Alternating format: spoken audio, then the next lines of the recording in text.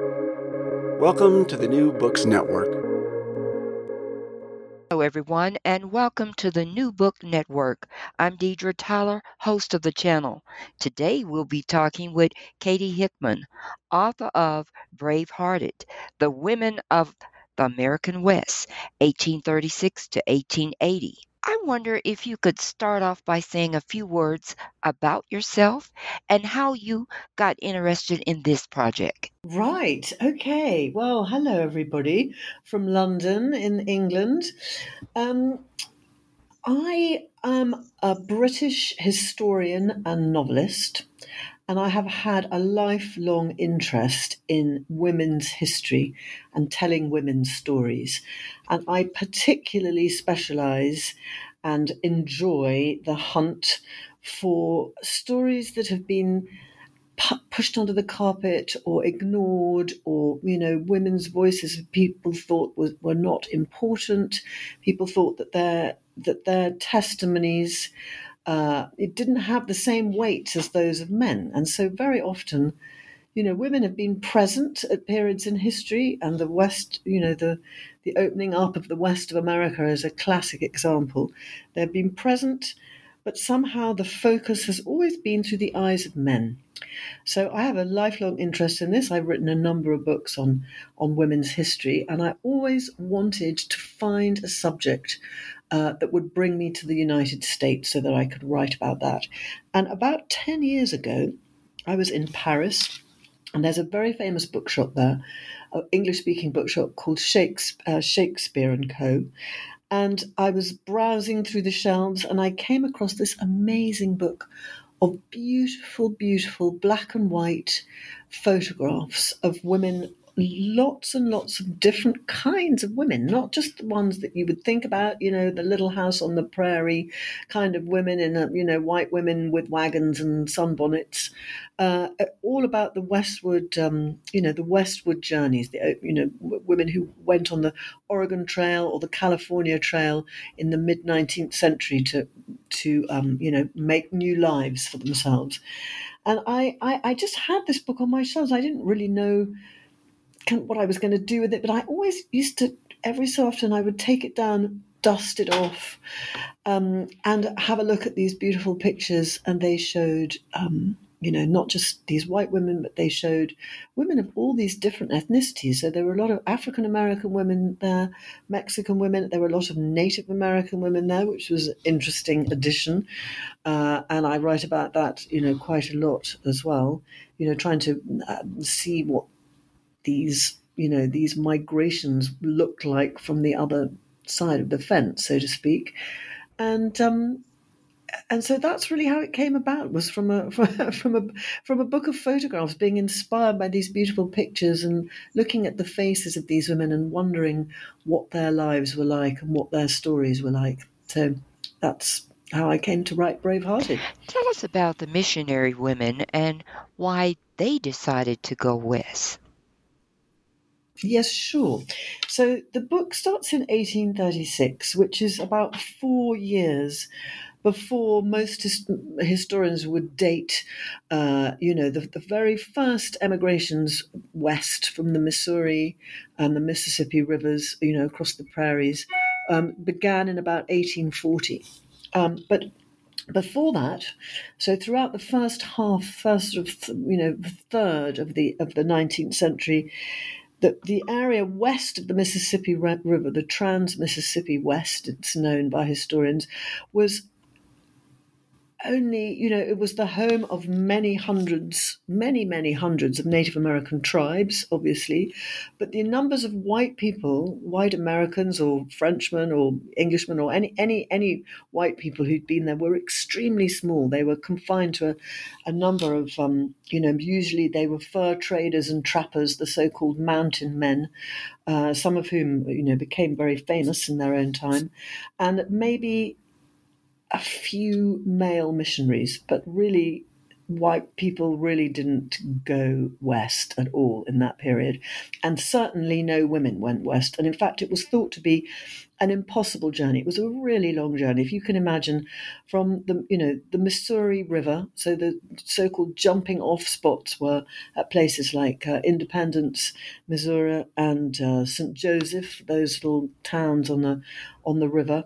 It was a long way. It was nearly 2,500 miles from that river, to the Pacific Northwest, what is now Oregon, or to what is now California. It was a very long way, and it was a hard and it was a dangerous journey. And people thought that white women were just, no one. I don't think people even considered that it was possible for a woman to do that journey. But in 1836, these two really extraordinary white women. One was called Narcissa Whitman, and the other was called Eliza Spaulding, and they were Presbyterians, both with a very burning missionary zeal inside them. They had this great ambition. They wanted to travel, not necessarily within the United States, because, of course, Oregon, where they eventually ended up, was not part of the United States then. It was inhabited by Native American tribes and was a land that was disputed between Great Britain and the US. It hadn't yet come into the Union. And so these two women decided that they were going to go and preach the word of God amongst the Cayuse and the Nez Perce tribes in what was then known as Oregon Territory. And in order to do that, they couldn't go as single women, so they had to get married. And this is one of the extraordinary things about them, that that women in the 19th century weren't supposed to have ambitions, but kind of religious ambition, like a proselytizing missionary ambition, was one of the acceptable faces of ambition. But as a single woman, it was impossible. So they had to marry, and both of them married men within almost days of meeting them. Literally, it was almost like a business arrangement that they came to with their respective husbands. And so in 1836, they set off with these two complete strangers with a caravan belonging to the American Fur Company. So that left St. Louis every year in July, and it traveled west to the Rocky Mountains to a big trade fair. And so that was half the way there. And then the other half of the way, they were going with these other fur traders to a place called Fort Vancouver in the north. And these two women survived this incredibly rough, difficult journey. It took them 5 months. And they had many adventures along the way, but they made it as far as a place. Well, Fort Vancouver was a British fur settlement in what's now Washington State, and so it was an extraordinary achievement. No one thought it could be done. Obviously, Native American women had done it many, many times, but these were two white women who'd finally made the overland journey. And after, the knowledge that this had happened, that they had done this remarkable thing, gradually seeped back east. And as soon as it became known, once it had been done once, then, oh, wow, maybe other people could do it. So 2 years later, another 4 missionary women, also Presbyterians, also with their husbands, also with husbands who they barely knew, did the same journey again. And they also survived this extraordinary ordeal. And so in 1840, a tiny one family of what you could call civilians. So they were not, they were just a family traveling together. They had no, they were not missionaries or traders. Bit by bit, these journeys began. But if it hadn't been for the two women, those two first women, Narcissa Whitman and Eliza Spaulding, everyone would have carried on believing that it was a journey that was just impossible for white women to undertake. So they were very extraordinary. They really were. I mean, their endeavour had mixed results, I have to say, but I think there is no question at all about the bravery and about the, they were so genuine in their beliefs. It went quite badly wrong in the end, but their heart, they believed they were saving the native tribes from damnation, so they had good reason to go. Now, once they got to Fort Vancouver, there was a cultural shock in terms of the Native American women. Tell us about that. Yes. Well, So they arrive in this place called Fort Vancouver at the end of this punishing journey. And it completely stood all their preconceptions about what it might mean to be amongst Native American women on their heads. I mean, obviously, they had some Native American women were with them on the journey, on the journey from the big trade fair in the Rocky Mountains to Fort Vancouver, but they had never really had any significant interactions with those women, and they had a pretty how can I put this? They made many assumptions about Native American, all Native Americans actually. They in their diaries they refer to them as savages. They refer to them as the benighted heathen. They had a kind of very patronizing attitude toward. They thought of themselves as being far superior culturally and in every way to the tribes people amongst whom they were hoping to work. But then when they got to Fort Vancouver, they were in for this very interesting surprise, because the first lady of Fort Vancouver, no less, was a half Cree woman, Marguerite McLaughlin. Marguerite McLaughlin is, I think, one of my kind of, you're not supposed to have favorites in a book. It's a bit like having a favorite child, but I just loved her story when I came across it. She was married to this man called James McLaughlin, who was a Scotsman, as his name would suggest, and he was the chief factor of Fort Vancouver. So he was the guy in charge. He was the chief, the overseer of this whole sort of trading endeavor. The only place, incidentally, literally the only place for thousands of miles in every direction where it was possible to acquire anything. So all the goods that they needed, the grain, the livestock, the timber, all the things that they were going to need to set up their mission, they had to get it from Fort Vancouver because there wasn't anywhere else. So this place was a big deal. And the first lady was this Cree woman, and she. There's actually the picture of her in my book, and I don't think it does her much justice because she was rather old when this picture was taken. But John McLaughlin was completely devoted to his wife, and there are these wonderful descriptions of how he even when how does it go, something like, even when she was old and flabby, he treated her like a princess, which I love that description. It wasn't just a marriage of convenience, as sometimes those marriages between fur trappers, certainly, and Native American wives were, convenience marriages. But this one wasn't. It was clearly a love match.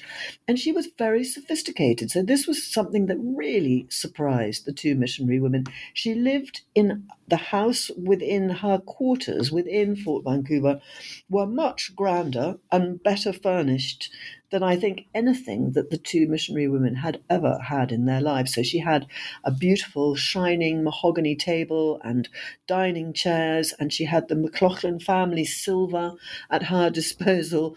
And she was a very gracious hostess, so she showed these women around her garden and her strawberry patches. And then the story that I love the most is she gave them, it must have absolutely astonished them, because she gave them a lesson in etiquette, because Narcissa was writing a letter home to her parents who were living in the East, and it was going to go by sea, which how most all correspondence would have gone, in those days. And she was about to seal her letter by licking a wafer. I think a wafer is like a kind of, little piece of paper that you stuck your letter down with. And Marguerite said to her, no, my dear, you mustn't. It's terribly rude to send spittle to a friend. You mustn't do that. Here, have my family crest. Oh, it was her husband's family crest. Here's some sealing wax. She lent her some sealing wax and the gold family crest of the McLaughlin family for Narcissa to seal her letter with. And so she didn't I love the thought that this rather quietly she was showing these two women that maybe they should expand their ideas about who Native Americans were, and what their presence might mean in the Northwest, and maybe teach them a tiny bit of humility. That's how I like to see it. And Narcissa writes in her diaries how much she loved Marguerite McLachlan, who was obviously a very kind woman, and everyone who knew her loved her. She was kind and generous, and she took these two missionary women in. Can you imagine, at the end of a 5-month-long journey, they needed somewhere where they could rest. And Marguerite was very good to them. So I enjoy that story very much because it completely turns on its head every cultural preconception that I think that probably, not only the Presbyterian missionaries. I'm sure that there are lots of us who have those preconceptions. Now, you use the term country wives. Explain that term to us. Did you say country Yes. wives? Oh, right. Okay. Well, you mean in terms of the marriages between white men and their Native American Yes. wives? Is that what you mean? Country marriages? Yes. Well, that's a great question. So Marguerite's marriage was, if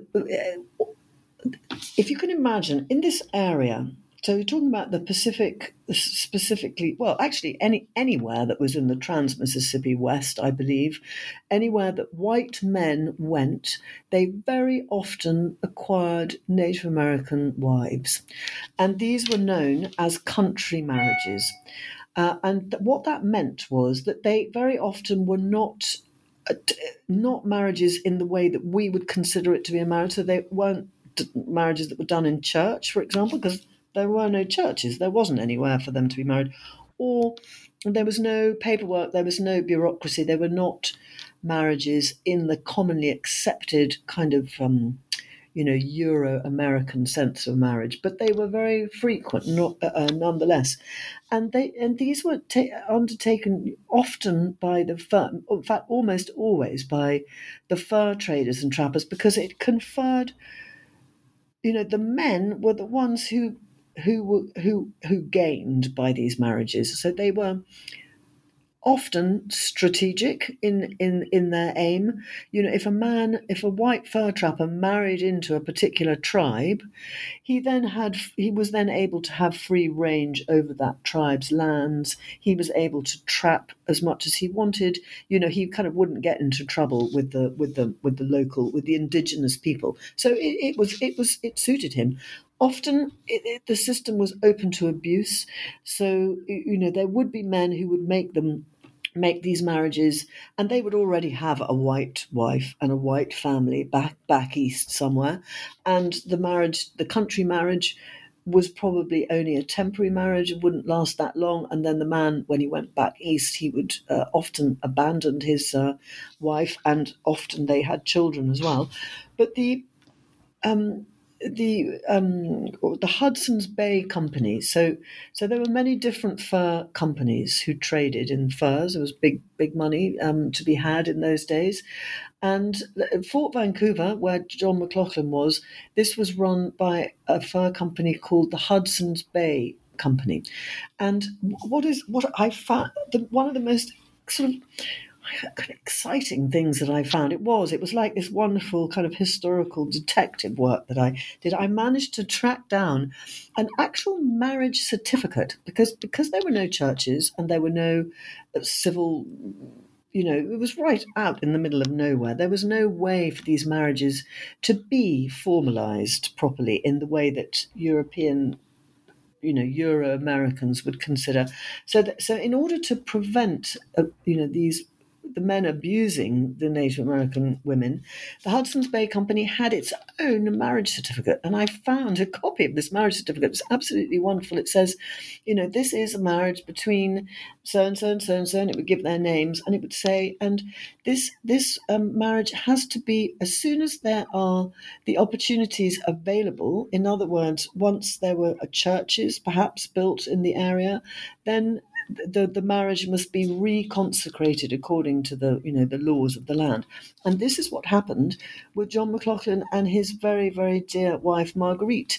That they, having been a country marriage for most of the time that they were together, Later, when Portland was built, which happened within their lifetime, and a church, was built, they went to the church and they got married in a church. And it's all there, it's all recorded. So I really like that story as well, because it shows you, well, it gives you an idea of what life must have been like out west when there were very few people there, and kind of everything was up for grabs, and everything was being reinvented and reworked. And so anyway, that's a great love story. That's a country marriage that had a very happy ending and was a lifelong happy liaison. In the chapter Oregon Fever, you talked about a Boston school teacher, Hall Jackson Kelly. Can you tell us something Yes. about her? So this man was to some degree responsible for the very first, emigration. These emigrations happened on a yearly basis, starting from 1840.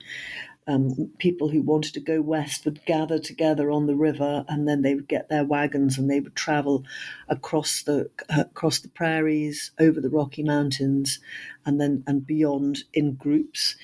And this man, Jackson Kelly, wrote about Oregon. And the curious thing about it was that he had never been to Oregon himself, but he had heard about Oregon, and he presented this kind of dreamland. It was like a utopia in his writings. It was the land of milk and honey. And so he wrote that, everyone must go to Oregon because you just drop the seeds on the ground and instantly your crops would grow. That there was some rain, but it wasn't rain that would damage your crops. The rain only felt. I think he would say something like, "The rain only falls like gentle dew, and the rivers are so thick with fish you didn't even have to put a hook on a piece of string. You could put your hands into the river and you could just pull out these big fat fish." And so people read this fantasy, actually, because he'd never been there. He didn't really know what he was talking about, but people read it and they believed what he said. And so that he was, to very large degree, responsible for what was known as Oregon fever. And a lot of the women who I write about, in the journals that they kept, and they often kept them, so it's very well documented. Women actually writing about their experiences. This is what they talk about. There's a wonderful character, a woman called, and forgive me if I don't pronounce her name correctly, but I think her name is Keturah Belknap. And she was from Illinois, I think. Her family had moved various times. And anyway, she and her family caught what was commonly known as Oregon fever. And she writes in her diary, I've been to see my parents back east to say goodbye to them, and we've come back, and there's nothing here but, the looms spinning and deals being made all day. And it's the Oregon fever has taken possession of all of us. And it wasn't just her family, it was all her neighbors. It was like it was something that, it was like it was a thing that people actually caught. It was well named as Oregon fever because it was this kind of excitement in the air. And, if your neighbors were going, well, you wanted to go too, because maybe it was true about Oregon being the land of milk and honey. And so you got your wagon outfit together as well. And so that's how these numbers gradually grew. And what I hadn't realized before I started writing, and I don't know whether your listeners will have realized either, is how slowly it started. The numbers were so small at the beginning. 1840, there was one family who went west to Oregon. 1841, there were 100 people who went west this was all to Oregon. Later on, it became California. In 1842, it was 200 people who left to go. Then in 1843, it was 1,000 people who left to go. 1844, 5,000 people. So you have a sense of this, like thunder in the distance. This kind of rumbling sense of these tiny numbers, and then gradually the numbers increase and increase and increase until suddenly, in 1848. Gold was discovered in California, which until a whisker beforehand, had actually been Mexican sovereign territory. It didn't become part of the United States until, I think, 1848, literally just the time of the gold rush. And that sparked, yet another, not Oregon, gold fever took over from Oregon fever. And that was all started by this this Boston school teacher, Jackson Kelly, who'd never been there. So that's a good tale as well. Now, you talk about blacks in Missouri, Carletta Gorton Piles. I thought that was a story of interest. Carlotta Gordon Piles. I'm sorry, say that again? I couldn't quite hear you. You talked about blacks in Missouri, and one of the stories was about Carletta Gordon Piles. Oh, right. So I think the one you're referring to is she the one who was very recently emancipated and didn't have the right papers? So I talk a lot about how the different difficulties that presented themselves when you were attempting a journey to go west. It was difficult for everybody, but if you were black, it was particularly difficult. Missouri was a slave state in those days, and so there was an assumption, if you were an African American, that you were a slave, an enslaved person, and the onus was on you to prove that you were not, if you were a freed person. And Carlotta Piles was, I forget which state she was from. I think she might have been from Kentucky, and she was given she and her family were given their freedom by the person who owned them was a woman who I think I can hardly even bear to say it, but I think she inherited them from her husband or something like that. Anyway, she decided that she was going to give this family their freedom, and they were going to go west. But it was extremely dangerous for them to go to Missouri because you had to have papers to prove that you were free. But because they'd only just been freed in Kentucky, they didn't have the papers.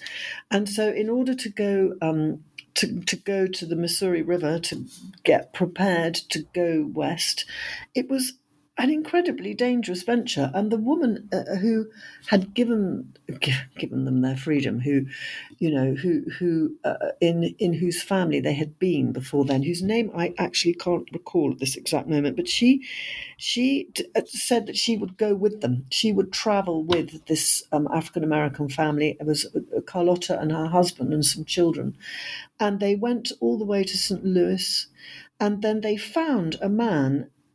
People would hire themselves out as like kind of bodyguards to accompany black families because it was so dangerous for them, because there were bounty hunters out there who would try to prey on these people and take them back into captivity. And so the woman ended up paying this man a large sum of money to get this family, Carlotta Piles' family, across the border. Across the frontier. It wasn't a border as such. And he turned around on the day and said, well, you're going to pay me $100, but actually I want $150. $100 isn't enough. And of course, at that point, what can you do? You are totally dependent on this man. And so the woman, to her eternal credit, paid up. She paid the extra $50 so that Carlotta Piles and her family could then get themselves kitted out and go west and find their fortune. And I think there were a lot of African Americans who, their reasons for going west were kind of the same but different to the white people. Everyone wanted a new start in life, but for black people who were coming with this background of slavery, all very, very, very serious prejudice against them. It must have been an extraordinary hope that was held out for them. Didn't always turn out that well, but they were They were brave. Now, looking at the wagon train, there was a lot of people who got sick. Babies were born and camp sickness. Tell us all about that. Wow. Well, I tell you, our ancestors were so much tougher than we are. Well, I speak for myself anyway. So it was it was it was a long, dangerous journey. And the thing that people were afraid of most was attack by what they called savages. Everyone was terrified that the native tribes were going to turn on them. But actually, until quite late on in the emigrations, that was not the case. And in fact, there were more white people, Native Americans killed by whites than the other way around. So it was a kind of perception that people had. Actually, the thing that would most likely to kill you was an accident from your own gun. That was very common. And sickness. So in 1849, which was the big year of the California gold rush, there was also a massive cholera epidemic.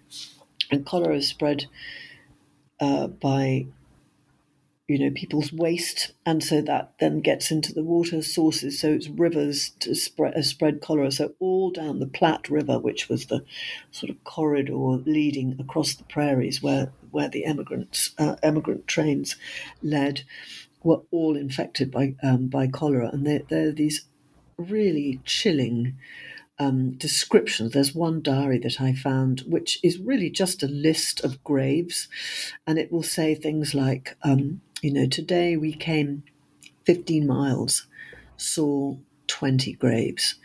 Today, we traveled on another 5 miles, saw another 25 graves. People would pass, people who would, they knew, if you knew that someone in your party was going to die, often people would dig the grave before the person had died so as to save time. You had to be really quite brutally practical in these matters. And of course, for women, with the pregnancies that they endured and the children that they gave birth to en route, because in the 19th century there were so many taboos around childbirth and childbirth and pregnancy that no one talked about it. I imagine women probably talked about it amongst themselves, but it was not a subject that was generally talked about at all. And so, you can have diaries that say things like, oh, well, today I woke up and I found that I had a baby sister. My little sister was born in the middle of the night. And this might have been in the middle of a prairie storm, in the middle of in the middle of nowhere. It goes without saying that there were no facilities. If you happened to have a doctor in your party, you were very lucky indeed. Usually it was women friends helping other women. There's one incredible description I came across, which is of exactly that. It's of a woman giving birth in the middle of a storm, in the middle of the prairies, and it describes how her women friends were wading around. They had to put her sort of mattress, the pallet that she was lying on top of a couple of chairs to keep it off the ground. And these women who were trying to, they weren't actual midwives, but they were trying to help her deliver her child, were wading around up to their knees in water because there had been this flash flood. And of course, if a baby is on its way, it doesn't matter what's going on around about, the baby's going to come.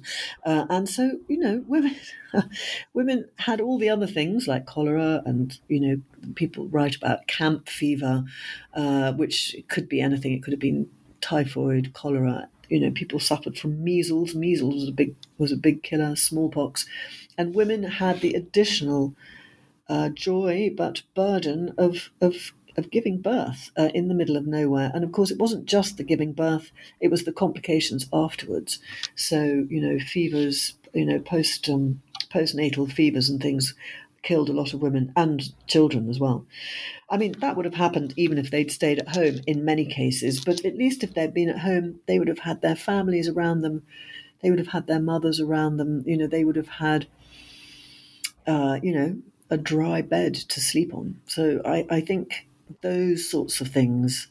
Though in male descriptions of these Western emigrations, that you're not going to get descriptions like that, because it's kind of women's business.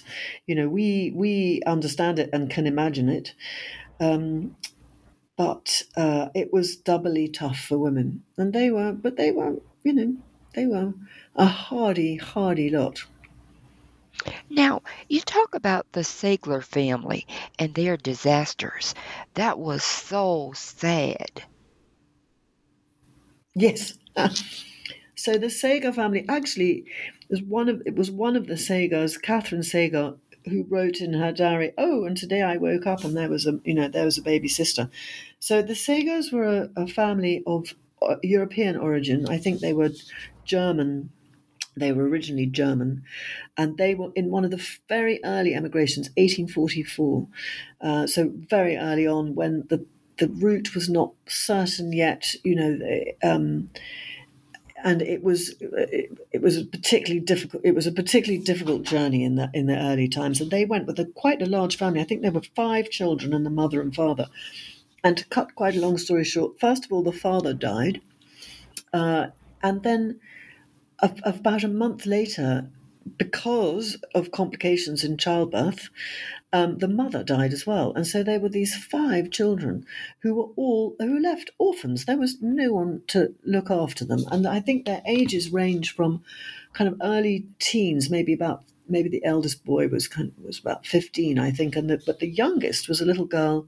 Well, the youngest was a baby, a newborn baby, but the one up from that was maybe 2 or 3. And oh my goodness, can you imagine what was going to happen to them? So they were looked after by the other people in their company, who really looked after them very well. But they were really accident prone. So one boy, set himself on fire, nearly blew himself up because he was trying to light a fire. And of course, he didn't really know how. He was maybe 7 years old, and he poured gunpowder onto the fire, and it exploded in his face. He actually was a miracle. He was okay. The little child, the little girl, the 2 or 3 year old, rolled out of the wagon in the middle of the night and nearly froze to death. They were the most dreadful things happened to them along the way, but somehow they managed to survive this journey. And the captain of this particular company, Captain Shaw, he was called, was going to take. One of the routes into Oregon went past the mission that had been set up by Narcissa Whitman, the lady I was talking about at the beginning. And her mission became like a kind of way station for these emigrants passing by. So Captain Shaw thought, well, the only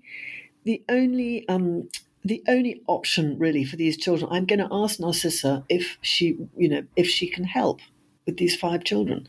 And so he rode on ahead and he talked to her. And Narcissa, who's rather a tragic figure, really, Narcissa had 1 child, and her little girl had died. So she had no children. She had some other foster children, but no children of her own. And so Captain Shaw went and said, look, I've got these orphan children. Do you think you'll be able to help? And she said, well, I can take the girls. But not the boys.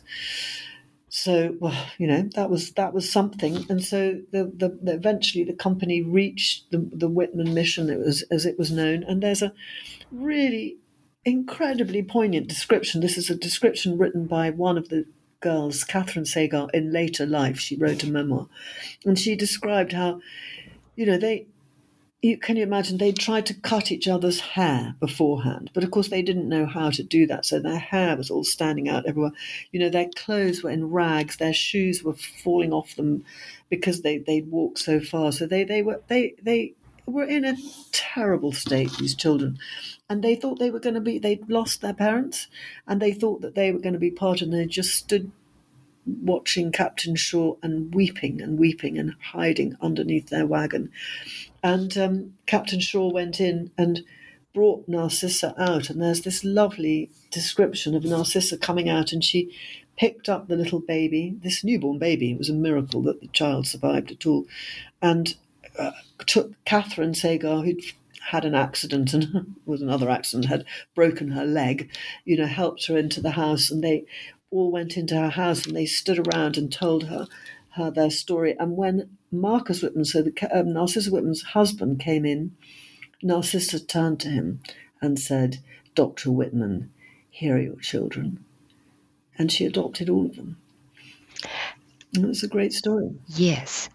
Now, you turn to the mines in chapter 9. Tell us about how was it living in a mine town for a woman? Right. Well, I had a wonderful source who's a woman called Louise Clapp. And she went to the mining, to mine in California very shortly, right at the very beginning.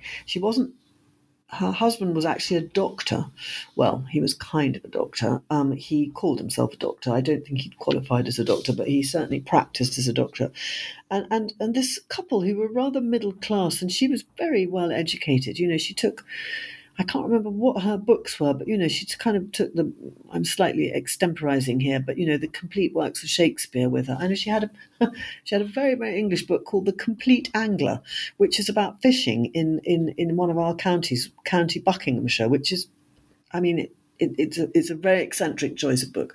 So she was this educated middle-class woman who ended up in an incredibly rough and ready mining town, and she wrote a series of letters back to her sister in the East, which were later published in a magazine. And she called herself, she had a sort of, nom de plume, she called herself Dame Shirley. And her letters are absolutely fantastic. Those mining towns were brutal places, and there were very few women. And the miners, I have to say, the miners were a pretty brutal lot, and they treated the Native Americans, the indigenous tribes in California were brutally treated by the miners. So I don't want to kind of sugarcoat any of this, but obviously for Louise Clapp, she was a white woman of a very middle class, kind of upper middle class. So her experience was very different, and she wrote this wonderful description, very humorous description of what life was like in the mines. And she knew. One of her friends, she made friends with everyone. And so it was an incredibly varied group of people. So there were aristocrats, South American aristocrats. There were people from all over. There were Australian sailors who'd left their ships and had, gone up to the mines. There were people, from China. There were people from Europe, from Ireland, from everywhere in Europe. Everyone had flocked to California. And so there was a really amazing range of people. And because she's such a good writer, she would do these sort of pen portraits of people. And her best description is of this man who she calls the Paganini. His name was Ned. He was Ned, and he was a black man, an African American, a very good cook. I think he'd served as a chef on board a ship. And so he could really cook and cook well. And he could also play the violin really beautifully. This is not your average description of a mining camp, trust me. But she calls him Ned, the Paganini of the mining community. And Ned obviously loved this woman, Louise Clapp. And he made, he would do these banquets for them. And she gives menus in her letters home of the banquets that Ned has prepared for them. Obviously, it's all food out of tins, but oysters to start with, and soup, and then he caught a salmon in the river and prepared this salmon, and cheese and biscuits. It was kind of quite fine fare. And she writes about this wonderful banquet that he made, and then this beautiful music that he played for her afterwards. And it's an amazing and rather surreal thought that despite the fact that they were in the middle of this very, very rough and ready mining community, the finer thing, she managed to avail herself of the finer things in life. And it's a very, she writes really well, and her descriptions are wonderful. But I do have to say that, most of the experiences in those mining communities was not like that. Which is what makes them so unusual. Now, you talk about Wyoming. and how lots of men, women, and children were shot there. Tell us about that. In where, I'm sorry? Yes, I didn't quite catch that. yes. In Fort Laramie, you talked about the marriage of the French, Dutch, and to the Native Americans. And then you talked Yes. about there was a lot of shooting of men, women, and children. Yes. Well, I mean, there were a lot of shooting of men, women, and children all over. I mean, just to put this in context, in the first, about roughly the first 20 years of these emigrations happening, the West was opened up to white colonization, really, is what it was, over quite a long period, a period of about 40 or 50 years. And obviously at the beginning, the circumstances were different from how it was in the middle or at the end. So at the beginning, the indigenous people, the tribes people of the prairies, for example, quite welcomed the emigrants who were going past because they could trade with them, and they didn't see them as a threat.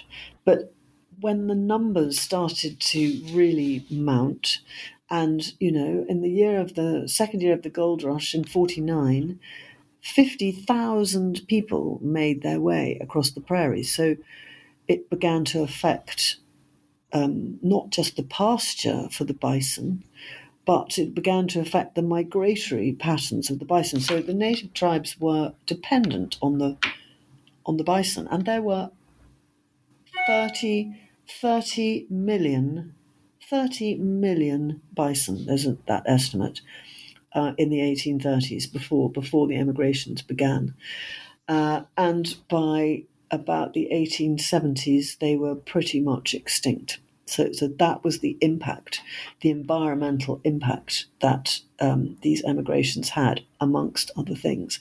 So you can imagine how, from feeling quite friendly towards the any white people they saw along the trails, the indigenous people began to wonder whether it was such a good idea. And so then there was a period of quite a lot of warfare between, particularly the Plains tribe. So in the old days, they were called the Sioux. They are obviously the Lakota people, which are a number of different groups making up the Lakota. Lakota is just one among many. That's one example. And so the Fort Laramie that you mentioned, so again, there were many country marriages between the fur trappers around. So Fort Laramie, just to put it into a geographical perspective, Fort Laramie is it in Wyoming now? You Yes, probably know better than yes. me. I mean, I just know it. I know it as a place on the map. So yes, it was right slap bang in the middle of both the Oregon and the California trails were the same, until after the Rocky Mountains, and then they split. So Fort Laramie was a very important. It was a trading post like Fort Vancouver, and then later on it was bought by the U.S. Army when the American government decided that they needed to protect their interests along the trails, and it caused a war between the white colonists, the white settlers, and the native tribes, and there were, I mean, there were many. There was much brutality and many incidents like that. It's difficult to call out one in particular because actually there were many of them, and the Native Americans fought back very, very successfully for quite a long time, which is something that I hadn't realised. And they also killed white people, and the same was meted out to them. But what gave the Euro Americans, so the white settlers going west, I think what gave them the edge eventually was the fact that they built the Transcontinental Railroad. So it is extraordinary. 1840, there was nothing. I mean, nothing. There was, a known route known to Native Americans and to a handful of white traders.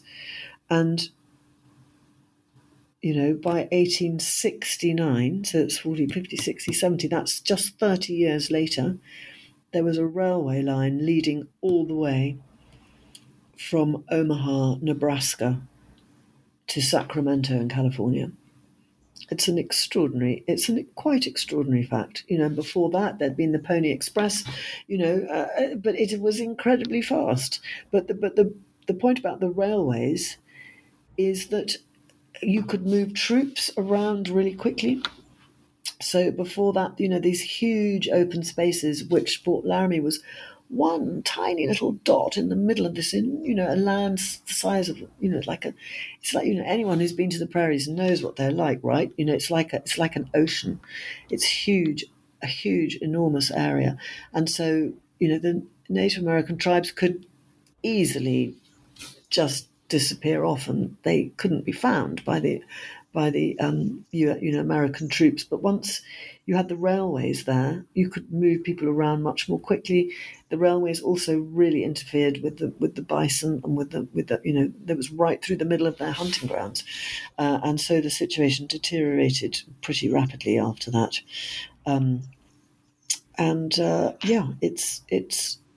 It has so many different things. This story, the story of the westward migrations. It has so many stories of incredible resilience and incredible bravery, and people really surmounting these incredible difficulties. Women just keeping going under very, very testing circumstances, but also a very big human cost was paid by the indigenous people who were living there originally, whose lands were taken from them.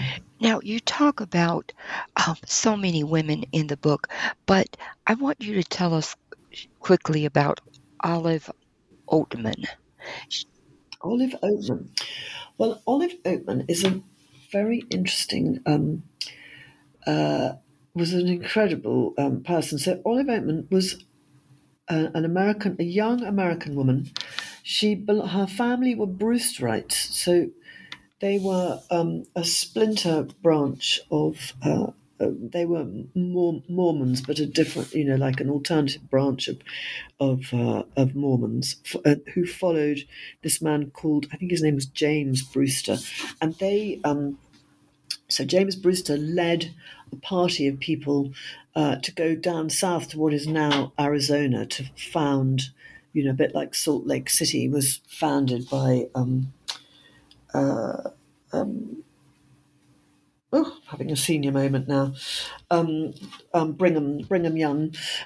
James Brewster wanted to do the same thing in Arizona, so he took this party of people. Anyway, to cut a long story short, they all fell out with one another, and various things happened, and Olive Oatman's family ended up traveling on their own all the way down south in Arizona. They were on their way to California. They ditched the idea of the land of Bashan. They just wanted to get to California by the southern route. And along the way, they were attacked by a group of Yavapai Native Americans. And Olive's entire family, apart from one sister, were all massacred by this tribe. And they were taken into captivity. And they had a very, very bad year, when they were taken as slaves by this tribe, which was I was going to say it's a common. It wasn't very common, but it was not. They weren't the only ones to whom that happened. It happened with reasonable frequency, and so they had this one very unhappy year. And then, about a year into their enslavement, they were bought by people, traders from another tribe, the Mojave tribe, who took them back to their village, and was a completely different situation. They adopted them as their own. They treated them very well. The two sisters were both given these extraordinary tattoos. There's a picture of Olive in my book. This wonderful, they are rather extraordinary tattoos on her sort of facial tattoos. She also had them on her arms, although obviously you couldn't really see that. And So it was Olive and her little sister Marianne. They lived for about 5 years with the Mojave tribe. Marianne died. I think she probably died of starvation at one point. So Olive was left on her own, but she was well treated, almost like a family member, by the chieftain and his wife. And about 5 years into her captivity, an extraordinary thing happened. It turned out that, unbeknownst to her, her family had not all been killed, but her brother, Lorenzo, he was called, her brother had survived. And her brother made it his sort of lifelong, obsession to try to find his sisters. It's like something out of a movie. And eventually he did. There was a ransom paid, and Olive was, ransomed. She was taken back into the white world, and she was taken in the first instance to another U.S. little army post.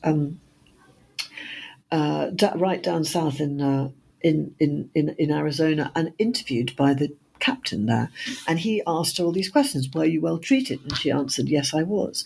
A